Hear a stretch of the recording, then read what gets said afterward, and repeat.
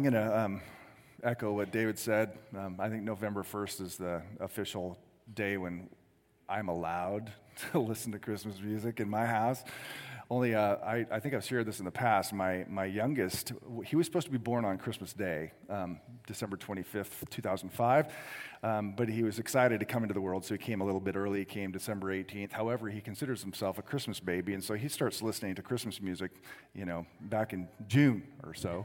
And I can walk by his room, and I have many times, and I hear him listening to Bing Crosby and so forth, and he knows Christmas songs way better than I do. In fact, I was singing the Rudolph the Red-Nosed Reindeer, and I got the names of the reindeer wrong, and he corrected me yesterday. Maybe it was Friday, but I was just like, oh man, this kid knows his Christmas songs. I'll tell you what, though, I don't know if you've grown up in church, you probably at different points realized that the lyrics that you were singing actually weren't what the song actually is, right? I used to sing "Away in a Manger, Always in a Manger," which if Jesus was always in a manger, we'd be we'd be hurting. Or what's another one? Oh, "We Three Kings of Orientar," and I'm like, what is an Orientar? And, as a kid, not knowing what is Orientar. Or here's another one, "Born is the King of Israel." Born is the King. It almost sounds like Barney's the King of Israel, right? Some of the Christmas songs we're going to sing are rich and deep, and others maybe not quite so rich. But, I just wanted to point out, and I hope we sing it again over the next few weeks because it ties into where we're going. The song "Joy to the World" was written by Isaac Watts almost 5 centuries ago. Only he didn't write it as a Christmas hymn. He actually wrote it as a second Advent hymn. And if you listen to the words next time, the lyrics, you realize he's talking about things like "nor thorns infest the ground," or "his blessing flowing out to every place that curse is found." It's a hymn that was written not for Christmas, but a hymn that was written about the second coming or the return of Jesus. And that's where we're going this morning, and the next 3 weeks is, instead of looking backward, which we tend to do, it's fun to look back at the manger and Bethlehem and the star and the wise men and King Herod and all the stories and Mary and Joseph. And we're actually going to kind of turn forward and look at the second advent of Jesus. Advent is just a word for coming or arrival.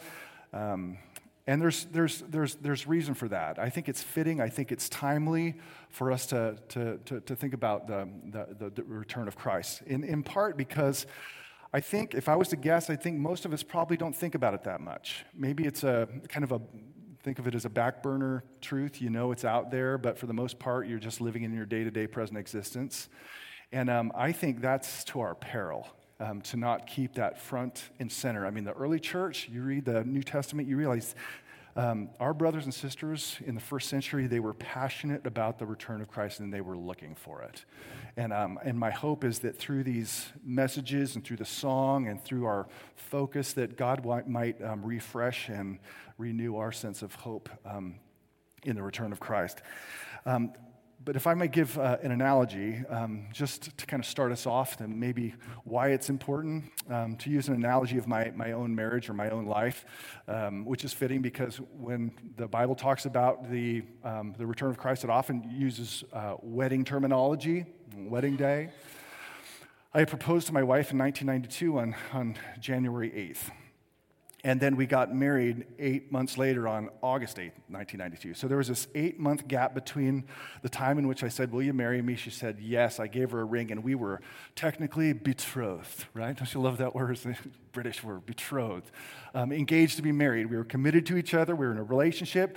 But then there was this 8-month gap between asking her and becoming engaged and then actually our wedding day. And some of that time in that 8 months, we were apart. She was up in Washington, I was in California. She's a Washingtonian, I'm a California boy. And I'll tell you what, during those 2 or 3 months that we were apart, it was the only thing I thought of was wedding day. You got the calendar, you're like Xing off the days, going 29 days till I get to be with her all the time, right? And I was excited about it. It was like the date on the calendar that I just couldn't wait for. Now, something would have been wrong with me if I didn't look forward to that. If Deanna called me up on the phone and said, "Hey, only 29 more days," and I responded, 29 more days till what? It would have, at very least, suggested to her in very loud terms that I don't care, that I'm really not hoping for it, that maybe I don't want to spend my life with her. But that wasn't the case. It was the earnest desire of my heart. So if, like the greatest of all experiences, is to see the face of Christ, who is now absent from us physically, if that is the greatest thing ever, but we don't think about it and we don't long for it, then something's wrong in here. Something's wrong with me, something's wrong with you. That's not trying to place guilt. It's just a way of assessing where is my heart in terms of this Christian truth. The face of Christ, the wedding date that every Christian is supposed to long for more than anything else. And if it's not there, then it's important for us to be honest about that and say, Lord, we need some help. We need some renewal in here. We need a renewed hope, a renewed focus, a renewed passion, a renewed affection for the best day when we get to spend time with Him all the time. And to do that, just kind of part of this refreshment is going to be these 4 messages, and this morning in particular is meant to stir up. In the writings of the Apostle Peter in his second epistle, this is what he says, and this is kind of the thrust. Well, it is the thrust. He says, this is now the second letter that I'm writing to you. He wrote 1 Peter, and this is 2 Peter. Beloved, in both of them I am stirring up your sincere mind by way of reminder that you should remember the predictions of the holy prophets and the commandment of the Lord and Savior through your apostles, knowing this first of all, that scoffers will come in the last day with scoffing, following their own sinful desires. They will say, where is the promise of His coming? So this whole thing is aimed at the subject of the second coming of Jesus, or the second advent, His return. And in particular, what He wants to do through His writings and what He wants to do through my teaching on His writings is He wants to stir up a focused mind, to stir up hope, to stir up a sense of affection for the return of Jesus. That word stir up is interesting because it's often used in ancient literature for the stirring up of water. Like you have a calm pond or you have a calm ocean and then a storm and wind come and it just agitates it and creates this intense stirring. It's like, this is what I want to do to you by wind of God's word. I want to stir up that sense of hope and the focus of your mind on the return of Christ. That's His aim. And that's, if I'm going to be true to this, that's my aim. It's just for us to be stirred up this morning, to stir the pot and to stir up hope. And to do that, He warns us of the danger, first movement. He gives us 3, what I'm going to call divine truths to consider. And then he ends with the moral implication for how we're supposed to live, like it's supposed to matter right here, right now. The first one has to do with the danger, which I've already alluded to and you've already read. He says that in the last days there shall come, and it's the future tense. So from Peter's vantage point, this is some future time that scoffers are going to come after a delay of sorts from Jesus not coming back, and they're going to say, where's the promise of His coming? That is, they're going to say, listen, history's continued the same old way, and it's going to continue in the future in the same old way. That is, the promise isn't going to happen because it's been so long. He says, you got to watch out for those people who are going to scoff and who are going to create cynicism and doubt about the return of Christ. And let me just say, I believe that this could have been written for today.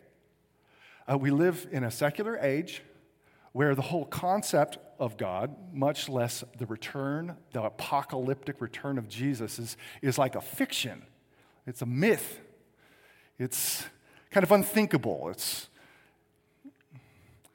like a Christian myth that people believe in, but it's not real. It's not tangible. Like, this is not actually going to happen. That's the world in which we live in, and unfortunately, we as Christians kind of can easily buy that too. But I find we buy it along different lines. Let me lay out for you like a scenario and the response that many Christians will, let me just make this personal.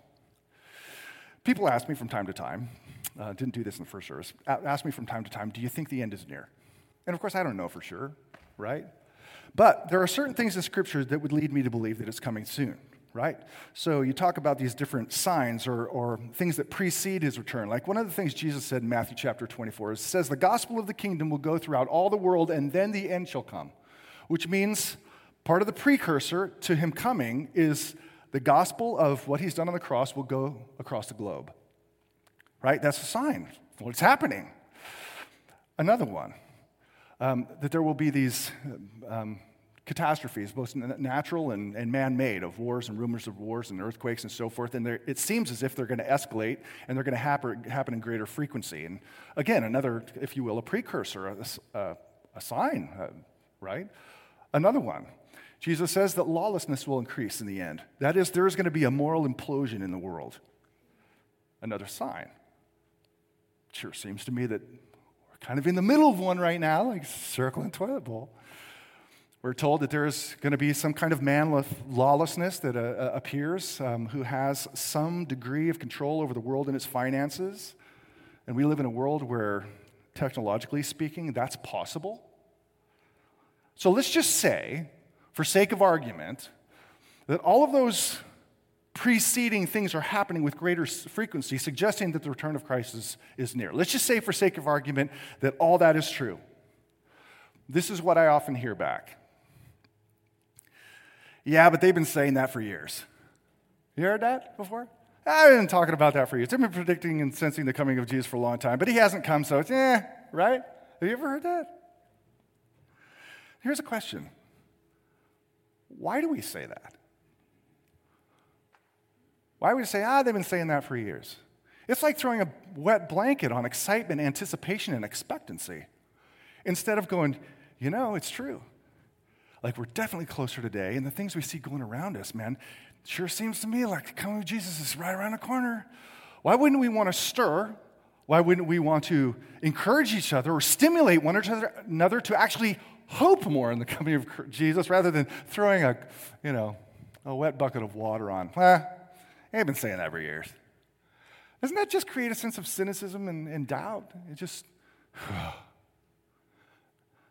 Now, I'm not suggesting we digress into an apocalyptic frenzy and start date setting and stuff, but man, early church was passionate about it.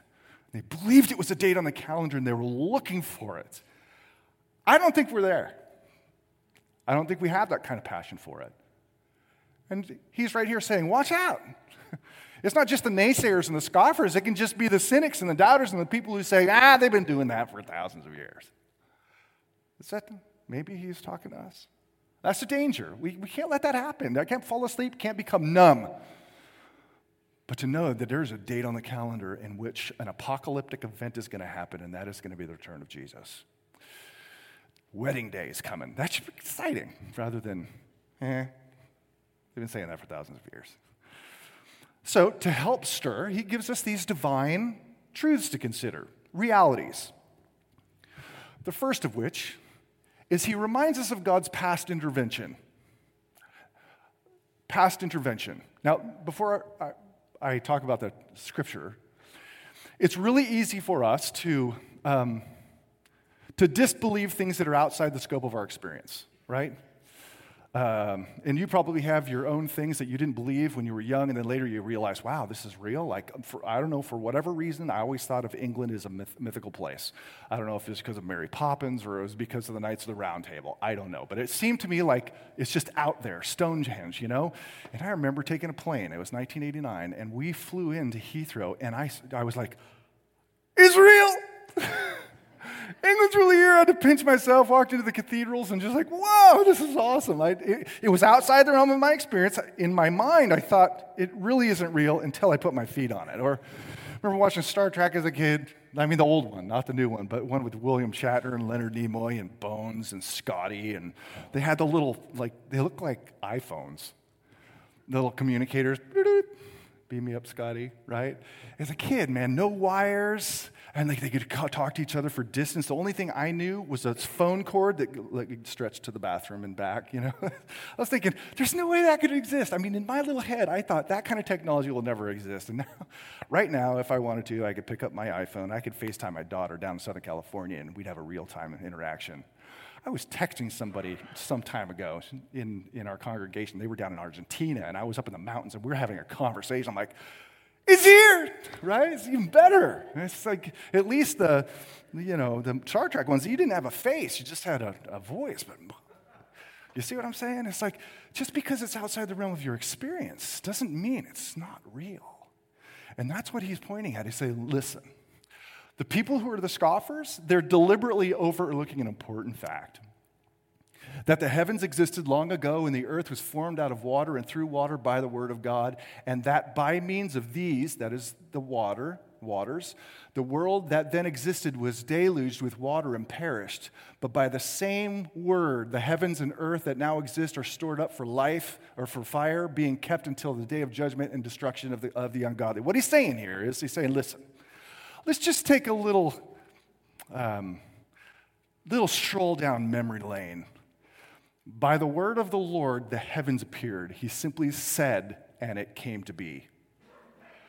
And he created land out of the water, and he put life on that land with the division of the water on both sides and above and below. And then, as a result of mankind's descent into moral catastrophe, God plunges that land upon which life is back into its original state of chaos and death. That is, he drowned the world, an entire civilization wiped out.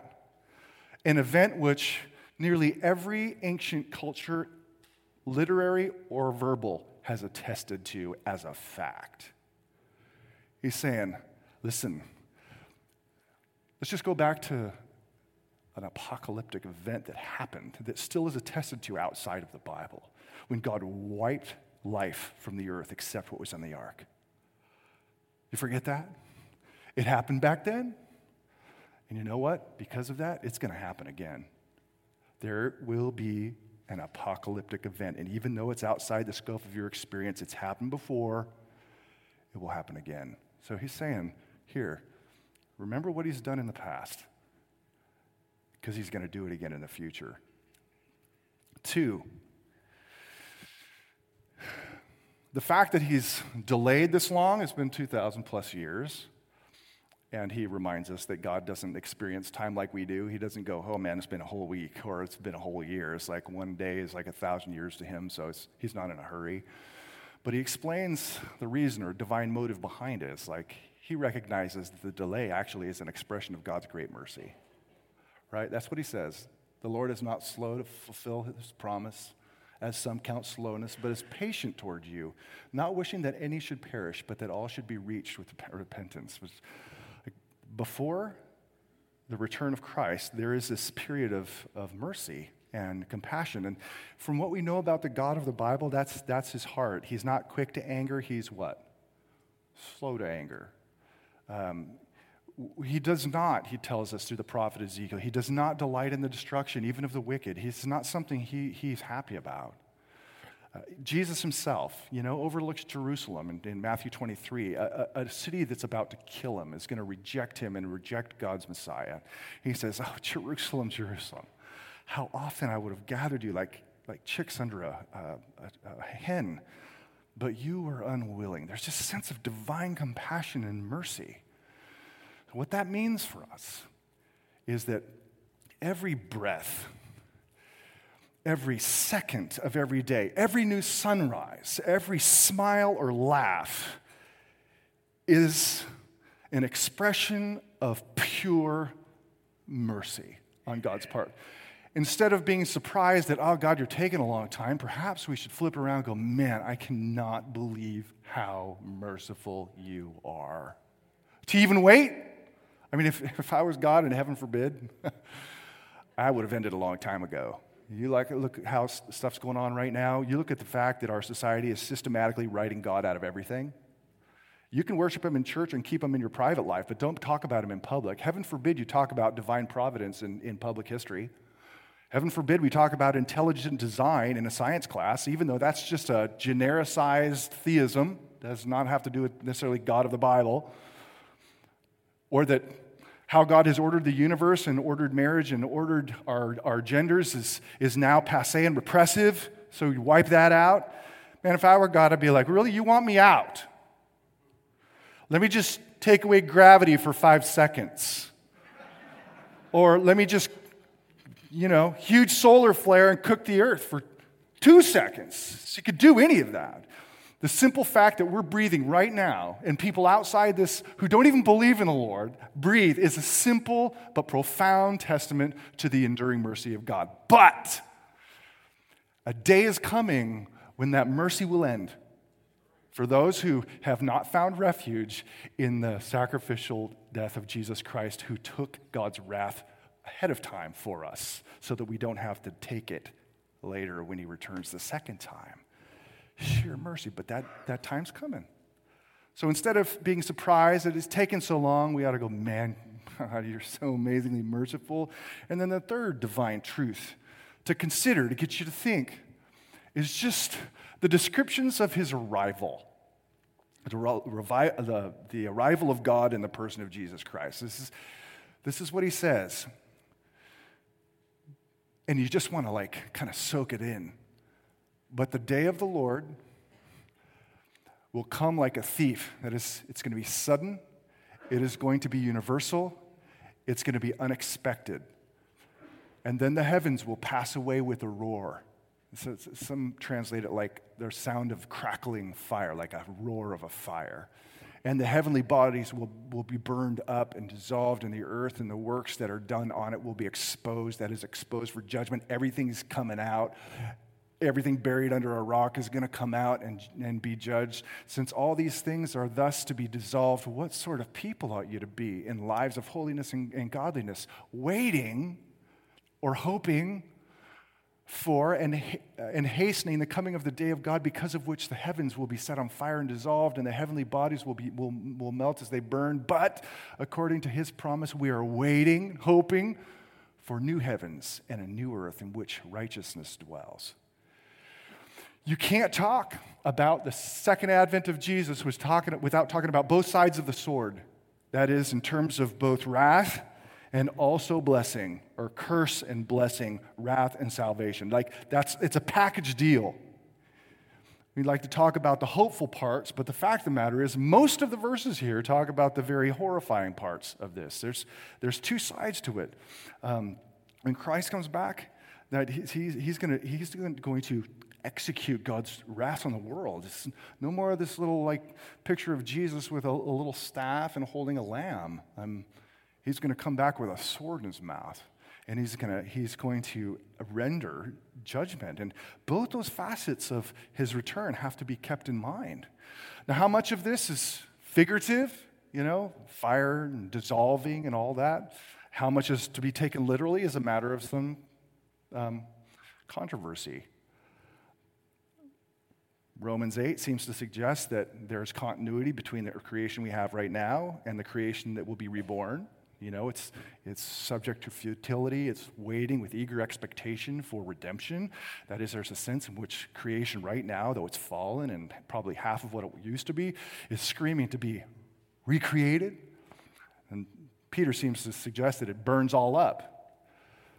I think it's both. I think that the world that we know, the universe as we know it, is going to go through some kind of a death and rebirth, a death and resurrection, as the body of Jesus and as our bodies will do. But it will be a physical, wonderful creation. So you have judgment and you have salvation, new heavens, new earths, right side by side. But this is the description of what will happen when the sky parts and what separates heaven from earth will be torn in two or rolled back. And humanity will face God in the person of Jesus Christ. And again, this is the collective testimony and witness of all the prophets in the Old Testament and all the apostles in the New. It's not as if one guy said, guess what, Jesus is coming back. No, there are 15 centuries of prophetic word that says this event is an inevitable certainty. Whether in your experience you think it could happen or not, or whether you call it a myth or not, or you call it a fiction or not, the fact of the matter is the entirety of the Bible says this is an inevitable certainty on the calendar at some point. And at some point, all the naysayers, because everybody rises back to life. all the naysayers are going to look up and realize, holy crap.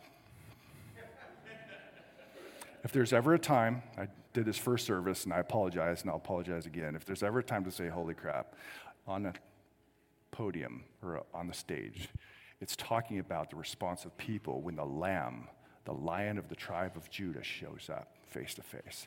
People will say, we were wrong. That's, at the same time, for us who've taken shelter in the mercy of Christ and his cross, to us, that's going to be wedding day. It's like we get to see him and we get to be with him always in a world that screams his glory. That's our hope. And that ought to be not back burner, not in some recessed closet in the back of your heart. No, it needs to be in the main room of your house. Not just looking back to his first advent where he wasn't just born to be born, he was born to live a righteous life and die a sacrificial death so that when he comes a second time, we can shout with joy. That ought to be front and center in our church, in our hearts, in our experience. Keep the hope alive. Because that will have and should have like an ethical, like a real tangible, practical difference in your life. I mean, that's what he says, the moral effects. It's like, since all these things are thus to be dissolved, what sort of people ought you to be in lives of holiness and godliness, waiting for and hastening the coming of God? It's like, it should kind of have like a sobering, joy-producing effect, both. It should make a tangible difference in how you live tomorrow, and the next day, and the next day. What does it mean to live a holy life in light of the coming, this inevitable certainty, this apocalyptic coming of the Son of God? Man, it seems to me that it means that we're going to commit ourselves to sexual purity and marital fidelity and perseverance. It means that we're going to be more generous and more hospitable because we don't have to hold on to the stuff of the old creation because we have a new creation set before us. It means that we're going to have actually a passion to tell people about Christ because this day is coming and you don't want to be caught unprepared. It means that we're people who let our yes be yes and our no be no and speak the truth in love. It ought to make a tangible difference on daily activities of life. It ought to make us want to work with all of our heart what God has given to us, knowing that we exist to honor him, and someday we'll be rewarded for how we have honored him in our work and our career. That's how it ought to make a difference in our lives. So, let me just ask you, we have 4 weeks we're going to dwell on this in various aspects. Next week, Isaiah 65. Amazing text, talking about the new creation and peace. Let me ask you, just as you think about it this season, let's pray for each other. Let's pray for our church. Pray for the stirring of hope. Pray for a focused mind. Pray that the return of Christ wouldn't be out there, distant from us, but it would be something we cherish, like a man waiting for the altar to hear his wife say, I do. Pray for each other, for our church in this time, that God would just do this and reawaken or reconfirm or reignite our passion for the return of Christ. Amen? You do that? Lord, I ask that you would start that even yesterday and just remind us of how crucial and important it is and how much hope it gives us. And we look around us today and see so much chaos and evil, just to know that someday you will come settle all scores and recreate everything just gives us hope and joy, even amidst some of the difficult things. So we just, again, let hope rise, Lord. Let hope be something that is real in our hearts. In Christ's name, amen.